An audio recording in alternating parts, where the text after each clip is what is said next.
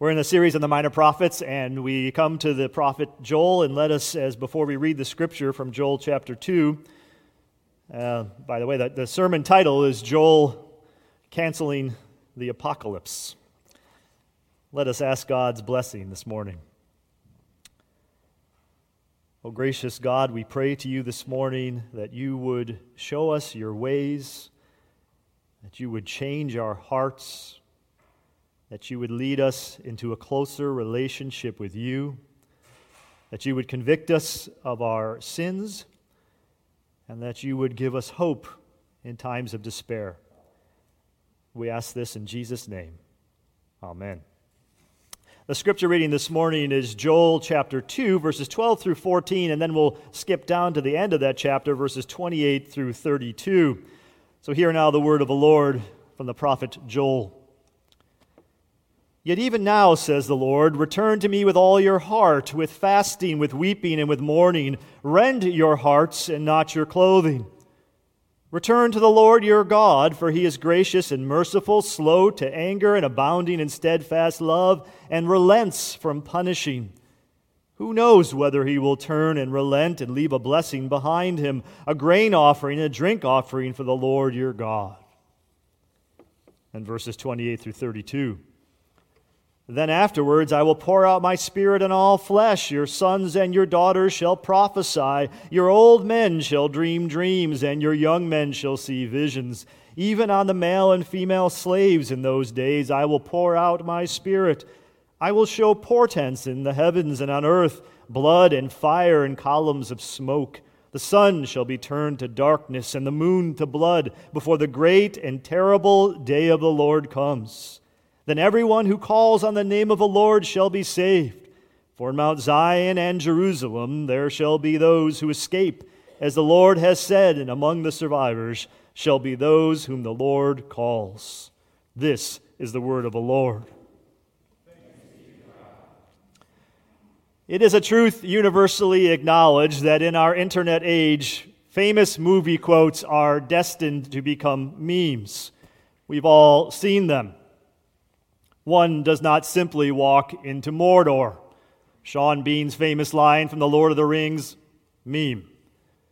Then there was that line, release the Kraken, from Liam Neeson in Clash of the Titans, meme. And of course, there is Idris Elba's famous line from the 2013 film Pacific Rim, today we are canceling the apocalypse. Now, Idris Elba is a very accomplished actor and a fine and handsome man, but that movie, Pacific Rim, not his cinematic masterpiece by far. It wasn't his worst film, though. He also had the grave misfortune to be cast in the movie Cats, which was a horrible film. Too bad for him, but... So Pacific Rim wasn't his worst film, but it's certainly forgettable, except for that famous line, canceling the apocalypse, which became, of course, a meme.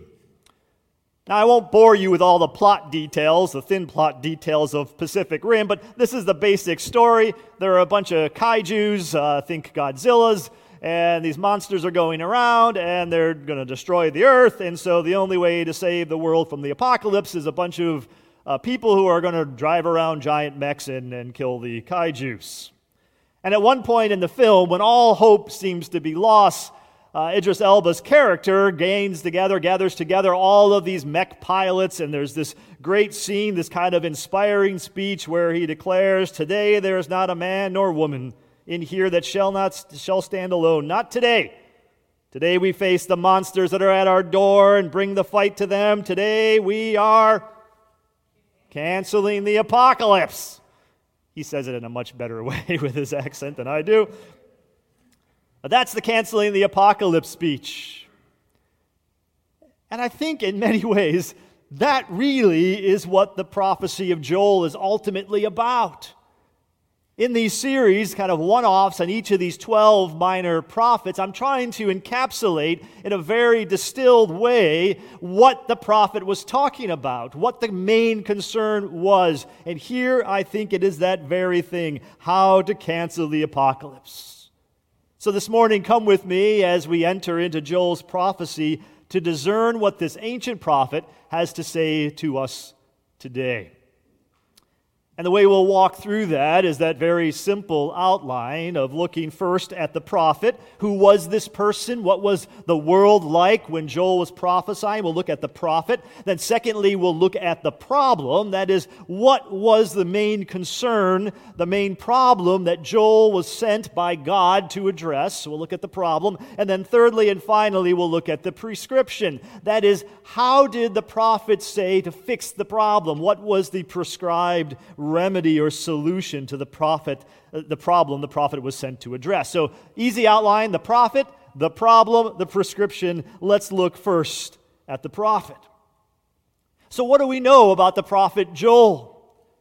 Well, honestly, we know very little, so this will be quite brief. We know almost nothing about him at all. Only thing we really know is that perhaps he was the first or the earliest of the minor prophets as far as writing.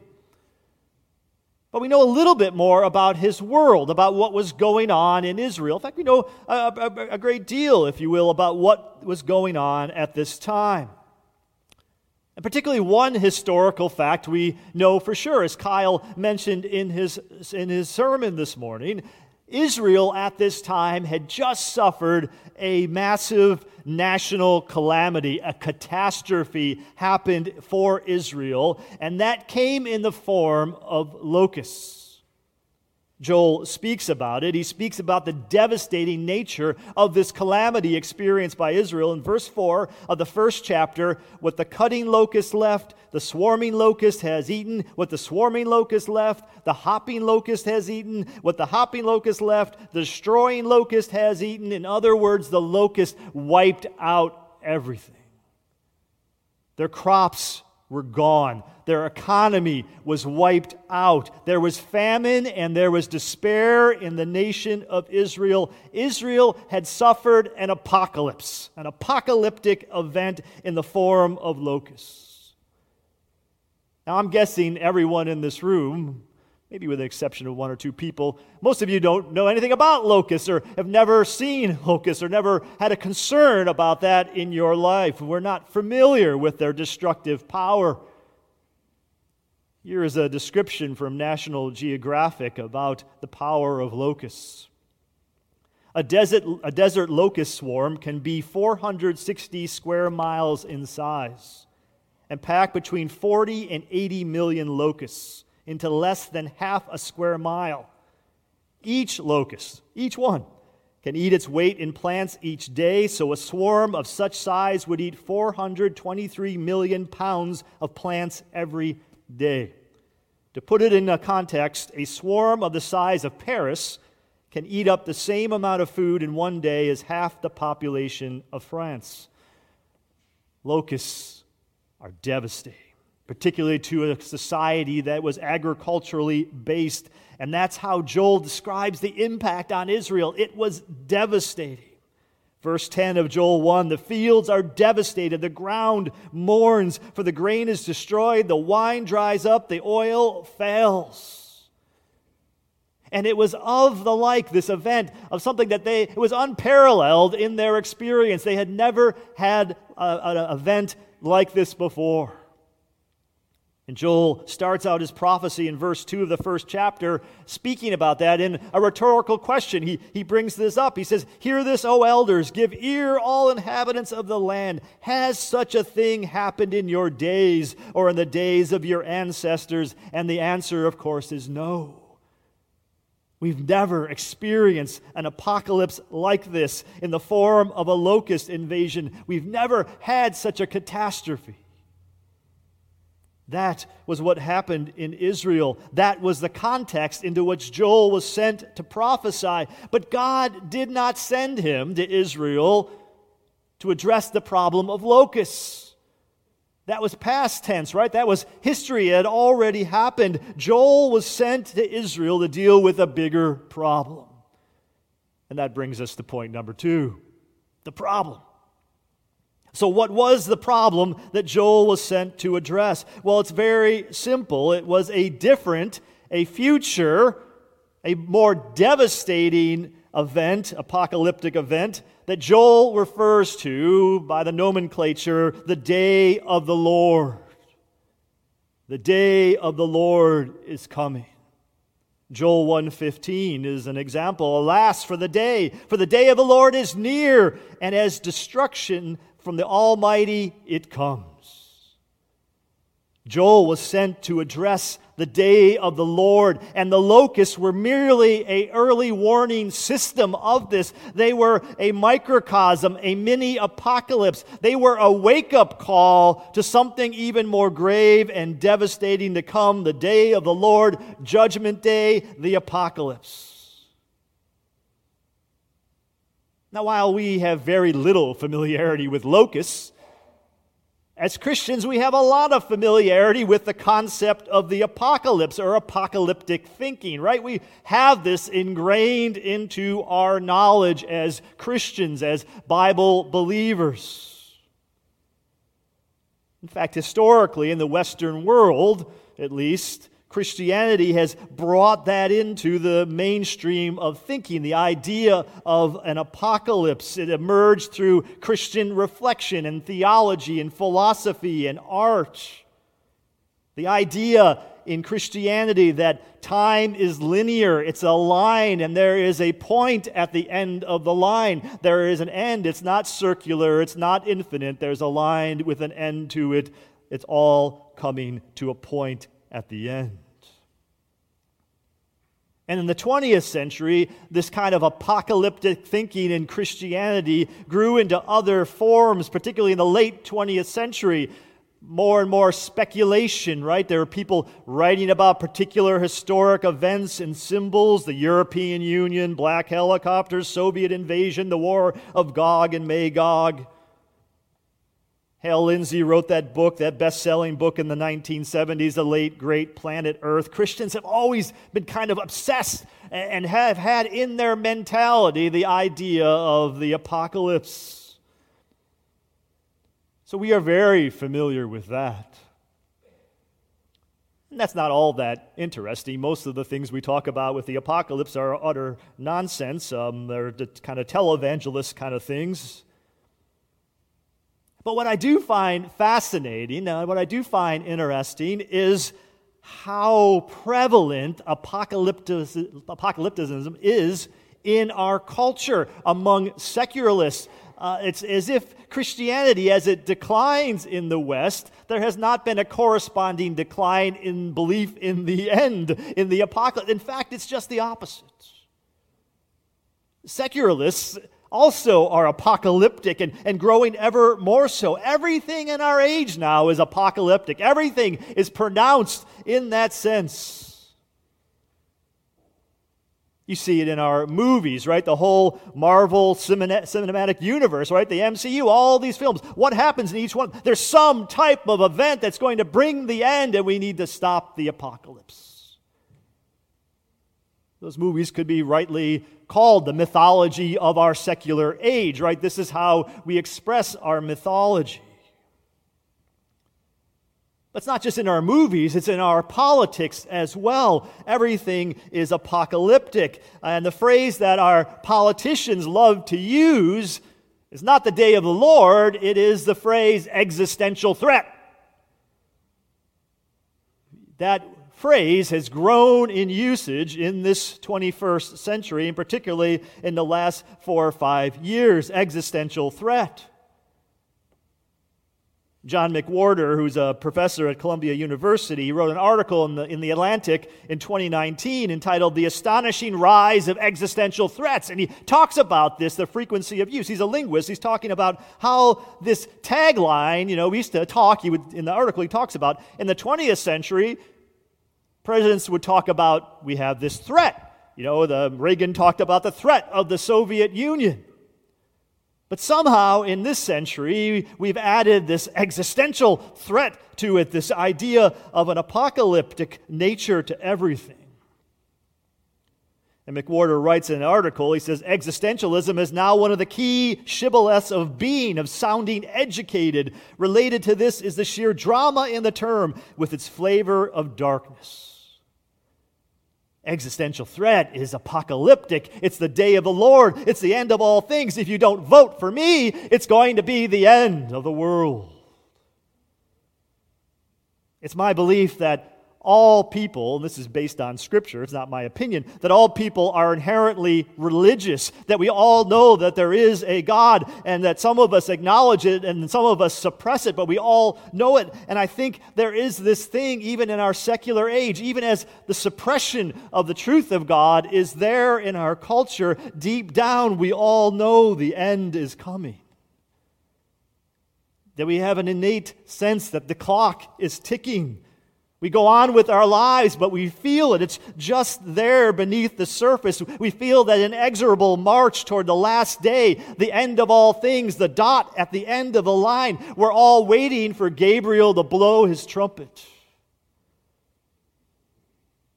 In Christian tradition, the belief was that the apocalypse, that the day of the Lord, that the end of all things would be commenced with the blowing of the trumpet of Gabriel.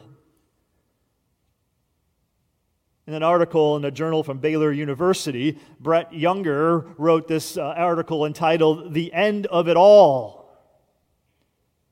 And in there he uses this illustration of Gabriel, particularly a statue of Gabriel that's atop a church in New York City. He doesn't identify the exact church. I think it might be the Cathedral of St. John the Divine. I'm not sure.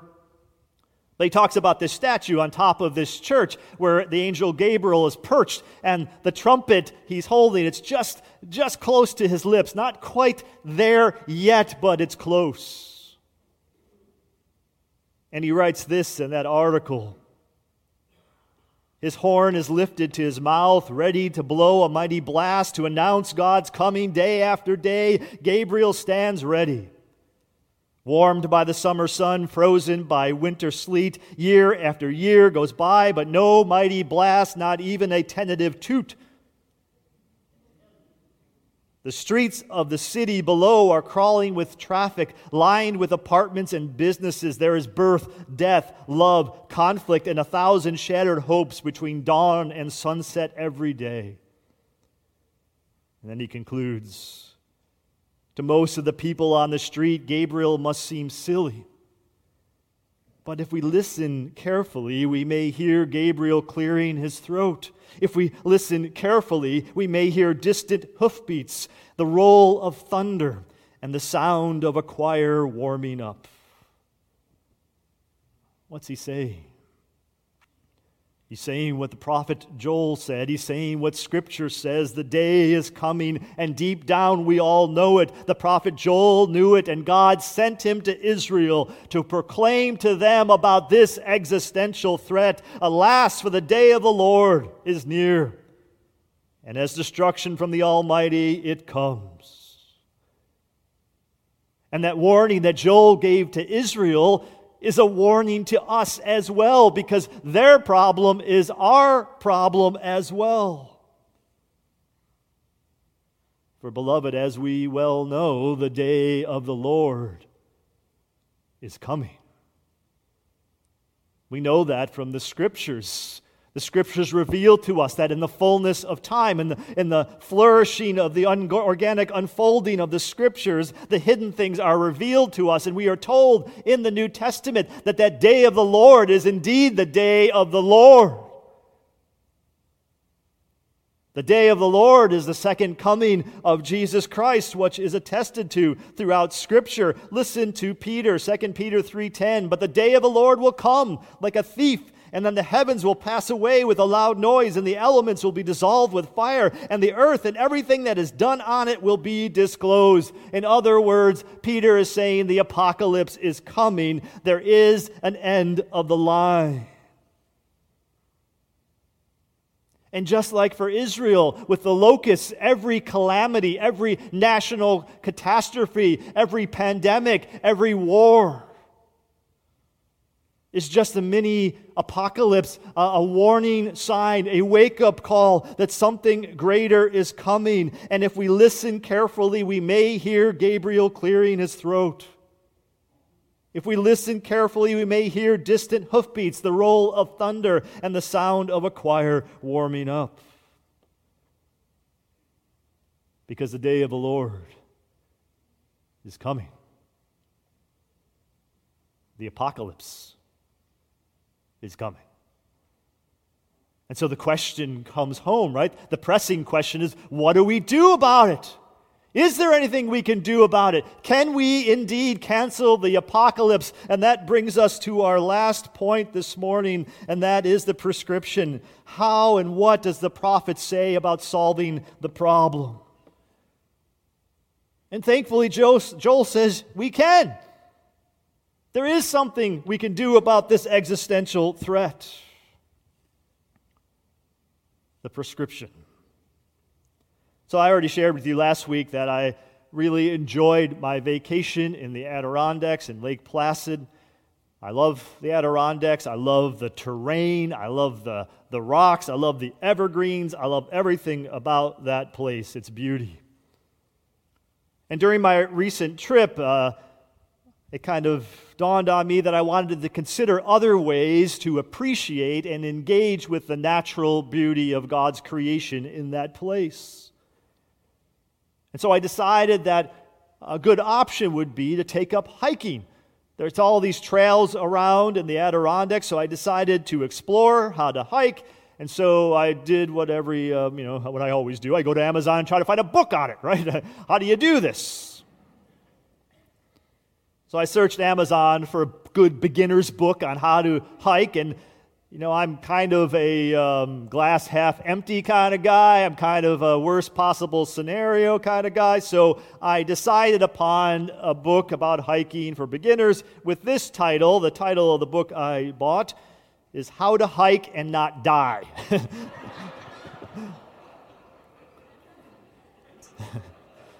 If you'd like to read it, it's written by Penny Allenwood. Penny, you owe me something for this plug. How to Hike and Not Die. And it has chapters like Dress for the Weather, Know Your Limits, What to Do if I See a Bear. You know that joke about a bear, right? When you don't have to be the fastest person. You don't have to outrun a bear. You just have to outrun the other person. That's kind of idea. So what do you do when you see a bear? But the book lives up to its title, right? It's telling you, here's how to do it without dying, how to hike and not die. And in a sense, really, the book of Joel is doing a very similar thing with the day of the Lord. Joel prescribes, he tells us how to experience the day of the Lord and not die. How to cancel the apocalypse. And his book really has 3 chapters in it. He says, here are the 3 things you need to do if you are going to avoid the apocalypse. And the first one is simply this: lament. Lament. Acknowledge your sin and mourn it. Joel says this in chapter 2, verses 12 through 13. Yet even now, says the Lord, return to me with all your heart, with fasting and weeping and with mourning. Rend your hearts and not your clothing. What's he saying there? When a Hebrew was going through a catastrophe, something awful happened in his or her life, they would tear their clothes. Job does this in the book of Job. Tear their clothes as a sign of their mourning over what is wrong. And here Joel says what's wrong, what God says through Joel, is your sin. And I don't want you just to tear your clothes. I want you to tear your heart. I want you to rend your heart, because I don't really care about your external religion. I want your heart. And what I want you to see in your heart is that you are a sinner. That you have transgressed the laws of God. So chapter number 1 is to lament and to recognize that you are a sinner, to acknowledge and mourn that sin that resides in our heart. Rend your hearts and not your clothing. Lament. Chapter 2 in that book on how to experience the day of the Lord and not die is that we must repent. We must repent, verses 13 and 14 of chapter 2. Return to the Lord your God, for he is gracious and merciful, slow to anger, and abounding in steadfast love, and relents from punishing. Who knows whether he will turn and relent? What's he saying there? He's saying after you have rent your heart, after you have acknowledged your sin, after you really feel remorse over it, then turn away from it. Turn to its opposite polarity. Turn from sin to God. They are opposites like darkness and light. And so once you see that in yourself, once you acknowledge that and mourn over it, you're not left in your mourning. God says, turn to me. Change the trajectory of your life, the direction of your heart. Turn it Godwards. Repent. And then finally, in Joel's book on how to experience the day of the Lord and not die, he says we must call upon the name of the Lord. Verses 28 through 32, then afterwards I will pour out my Spirit on all flesh. Your sons and your daughters shall prophesy. Your old men shall dream dreams. Your young men shall see visions. Even on the male and female slaves in those days I will pour out my Spirit. I will show portents in the heavens and on earth, blood and fire and columns of smoke. The sun shall be turned to darkness, the moon to blood, before the great and terrible day of the Lord comes. And then Joel says this, then everyone, note the universal, then everyone who calls on the name of the Lord shall be saved. How do you cancel the apocalypse? How do you live through the day of the Lord? You lament, you repent, you call on the name of the Lord, and there is assurance that you shall be saved. And that remains true for us today. You see it on the day of Pentecost. What happens on that day? It is the beginning of the apocalypse. The day of the Lord. Peter, of all places, on the day of Pentecost, goes to this kind of remote place in the book of Joel, and he basically says, I am preaching on this text this day. If you want to know more about that sense of the apocalypse on the day of Pentecost, I preached a sermon on Pentecost called Tongues of Fire, in which I basically exegeted it that very way, that this is a day of judgment, the beginning of the day of judgment, the onset of the ticking clock of the day of the Lord. And Peter there preaches, this is what was spoken through the prophet Joel. This is the beginning of the last days. And he tells them about what Jesus has done and why Jesus was crucified.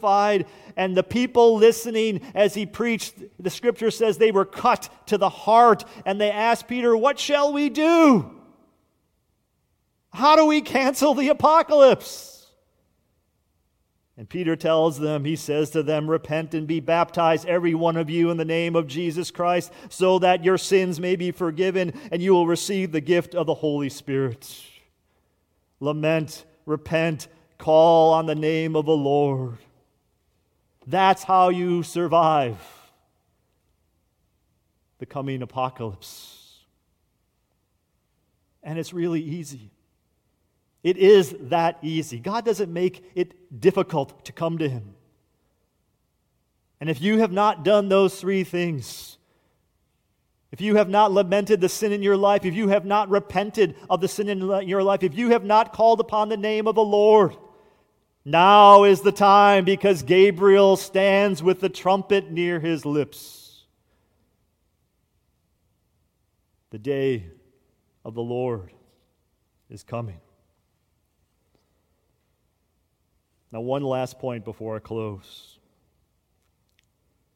In this sermon, I noted the similarities between Christians and secularists when it comes to the apocalypse, right? We both have this idea of the end of all things. We're both religions, if you will, are apocalyptic.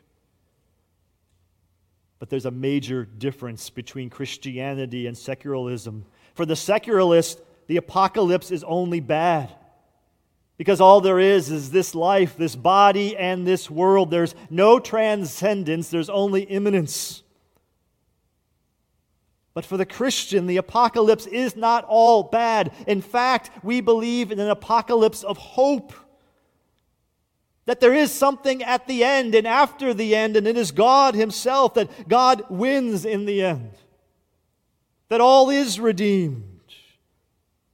That all we have messed up, this life and this body and this world, will be redeemed by our God.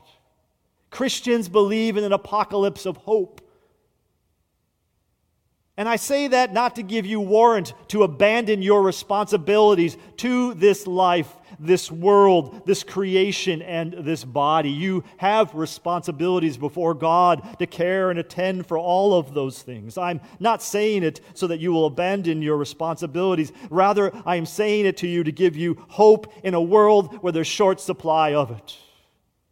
Where every day we are told that there is an existential threat, where every day we are told it's going to get worse.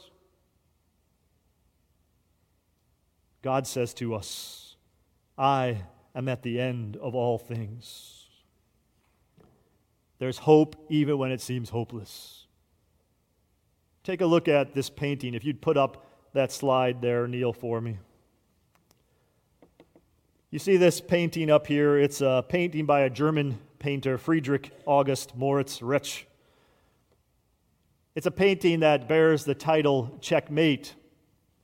And you can see what it depicts there, right? You can see that you have on the left there, this is Satan. There's a chessboard. And there is a man, a believer, and he's losing. It's called checkmate. You look at that and it seems rather depressing.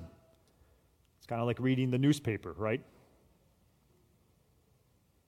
It looks like loss. Now there's a legend, a story of sorts around this painting, and I believe from my research that it is indeed grounded in truth. It's emerged in many preachers' sermons over the years. According to this legend, one day this painting was observed by a grandmaster, I should say. And he stood there staring at that painting for a while, and after studying it and actually setting up the board and working through it, he came to the conclusion that it was not checkmate. And he showed through a series of moves how the man could still beat the devil. And Brett Younger references this painting in the article I mentioned earlier from Baylor. And he writes this, he says, "For years people came to the gallery and saw only hopelessness. And then one day a chess champion stood for hours looking at the chessboard. Finally he announced, it's a lie. The king still has moves left." And then he concludes, the biggest questions for all of us remain. Is the future still in God's hands? To what are we heading? Who will have the final word? What's going to happen? God is going to happen. God will triumph. God is at the end of it all. Beloved, I don't know what you are going through this morning. And with some of you, I do know. I do know what you're going through. And some of you feel a sense of hopelessness. Some of you feel that about our country, the direction we're headed. Some of you feel that about the church, the direction it's headed. Some of you feel that about the future of our planet and human civilization. Some of you feel that about a trial going on in your life right now. But no matter how bad it appears, beloved, the Scriptures tell us it ain't checkmate. It ain't checkmate. Because the day of the Lord is coming, and God is at the end of it all. The King still has moves left. Believe it. Let's pray. Oh, Heavenly Father, help us this morning when our soul gives way to stand upon the solid rock of Christ, to call upon His name and to place our trust in Him, to believe that You are at the end of it all. We pray all of this in Jesus' name. Amen.